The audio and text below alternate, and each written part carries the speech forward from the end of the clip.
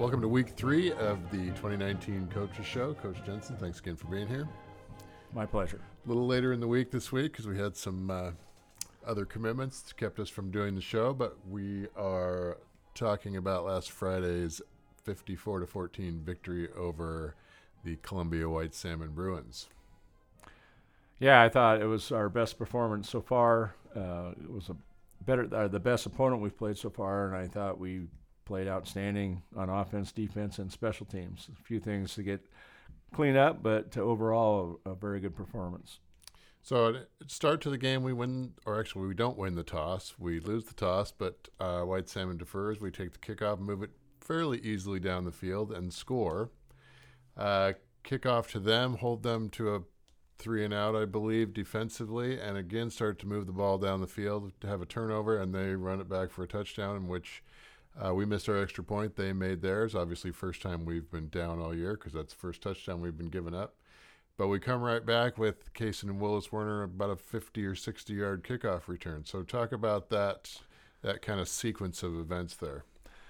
Well, you're right. I mean, we had some adversity right away with the fumble, and unfortunately, their fastest and best athlete is the one that picked it up and went all the way down and scored. That kid could really move. Yes, and so it was nice to see how our kids would respond to that. Being on the road, we knew we would have some adversity, and they responded really well. The kickoff return was great, and then it set up a short drive for us and getting back in the end zone, and then we kind of controlled that whole first half after that. So I think we had 5 different players score in that game. Brent Hollitz, Braden Dorman, Hunter Schnorr, Aiden Darst, and Sam Winter all got into the end zone, which is good to see that being spread around. Yeah, I mean, I think the more balanced we are, the more touches that different people get, the less than your opponent's going to be able to key on you what you're doing. I think that was the first time for Brent this season, so it was nice to get him in.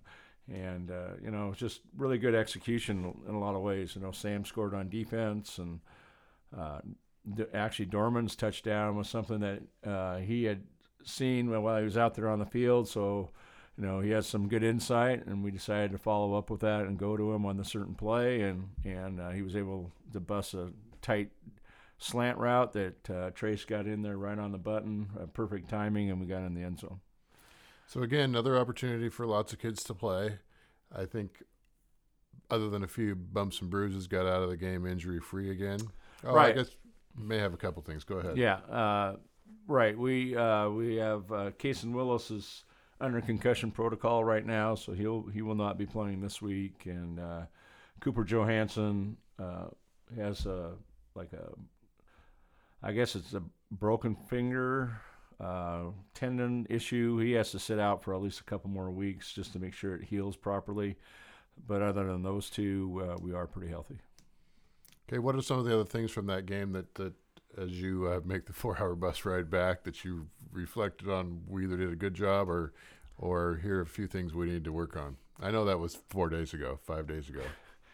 Yeah, well, the things that you like to see cleaned up is just being able to take care of the football, ball security. We made a poor decision, I thought, before the end of the half when we had time, and we kind of forced something that wasn't there. So, we just talked about those things to try to get them corrected. The fact that we held them under 100 yards rushing, I thought was pretty impressive for our defense because they are a heavy run team. And I thought our special teams was outstanding again also.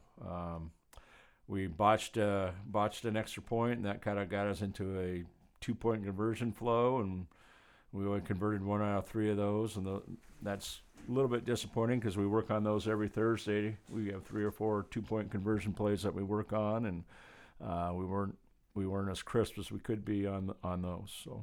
So we did see our first trick play of the year on one of those 2-point conversions, the hook and lateral.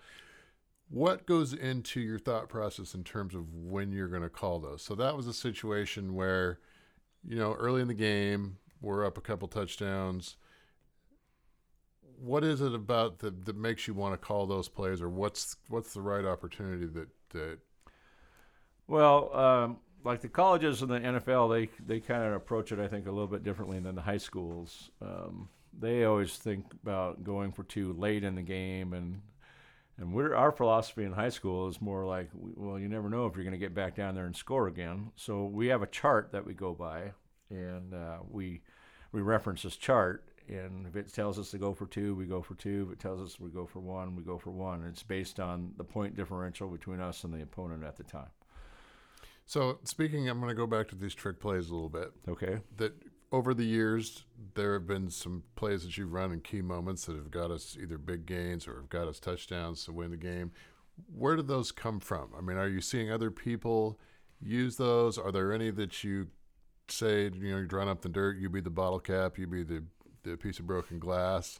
I mean, are you stealing those? Or are you making those up? How do you put those into your playbook? Well, we'll steal anything we can. That's kind of our philosophy, because that's what football coaches do. They steal. So we have a play we call 80 backside Boise. So if we steal it from somebody, we usually name it after them. So that's after Boise State. We have another thing that we call 80 Idaho. We stole that from the University of Idaho. And then so we have options out of those type of things that we kind of help create, but we get the concept of the idea from those. The hook and ladder is just something that I think we actually came up with that one. So there you go.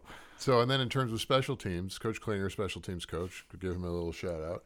Does he come up with some of those, writing them on a napkin, or are they, again, all things that somebody has seen before? Well, the thing about Coach Klinger, he's excited about special teams, and we love it. He'd like to go for an onside kick every time we kick off. He just has that kind of a mindset that he thinks we can always get it.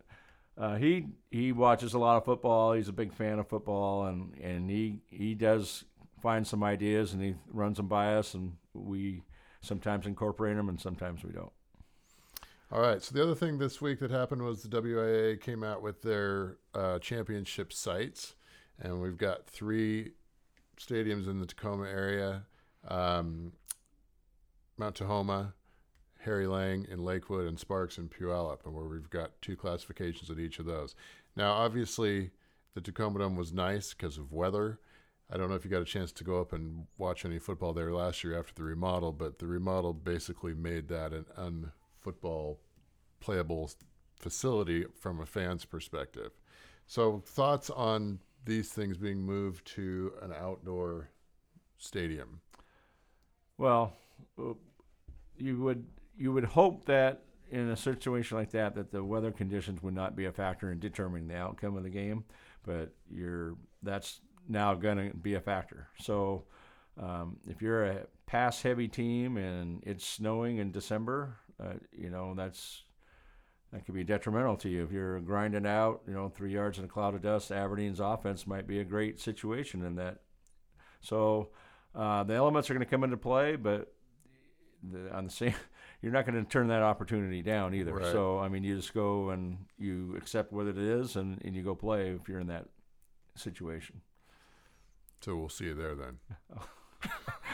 No pressure, but we we would certainly like to be there, yes. That's the goal for everyone. Okay, tomorrow night we've got the Port Angeles Rough Riders coming to town. They are off to an 0-3 start. What do you expect from them? Well, they've had 2 competitive games, and one they got blown out pretty bad. First game they played Forks. It was a 3-0 game after 3 quarters, and then Forks pulled away in the 4th quarter, 23-3.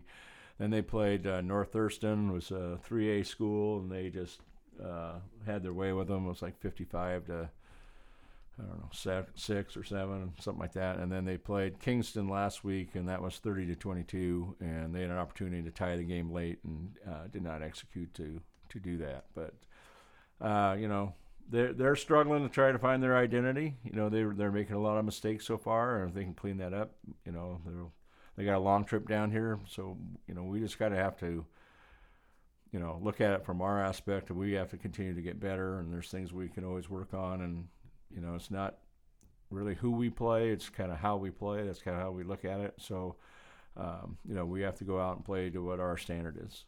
So what do you expect from them in terms of running and versus throwing? Well, offensively, they've been a pretty heavy pass team so far. They're in a 1-back pistol set, and They've thrown the ball more than they've ran it from the games that we've scouted. But they also have a really good running back who is fairly fast and quick. And he scored on a kind of 60-yard run last week. So, I mean, they have some weapons, especially in the skill areas. I think probably where they need more help would be on the offensive line. They've kind of struggled there, so which has made them want to throw more than I think they want to, because I think they would really like to run it a little bit more. Defensively, they're a really heavy blitz team, so feast or famine type thing. So, they're trying to get pressure and trying to get you in long yardage situations. And sometimes that backfires on them so far. Well, we're looking forward to the game tomorrow night. We will be back next Monday on our regularly scheduled time. The other thing, if there's anyone out there listening, if you have a question that you might want us to ask Coach Jensen, you can go ahead and email it to me at dwinter@montyschools.org, and we'll see if we can get it on the show. So good luck tomorrow night, Coach, and thanks again for being here. Thank you.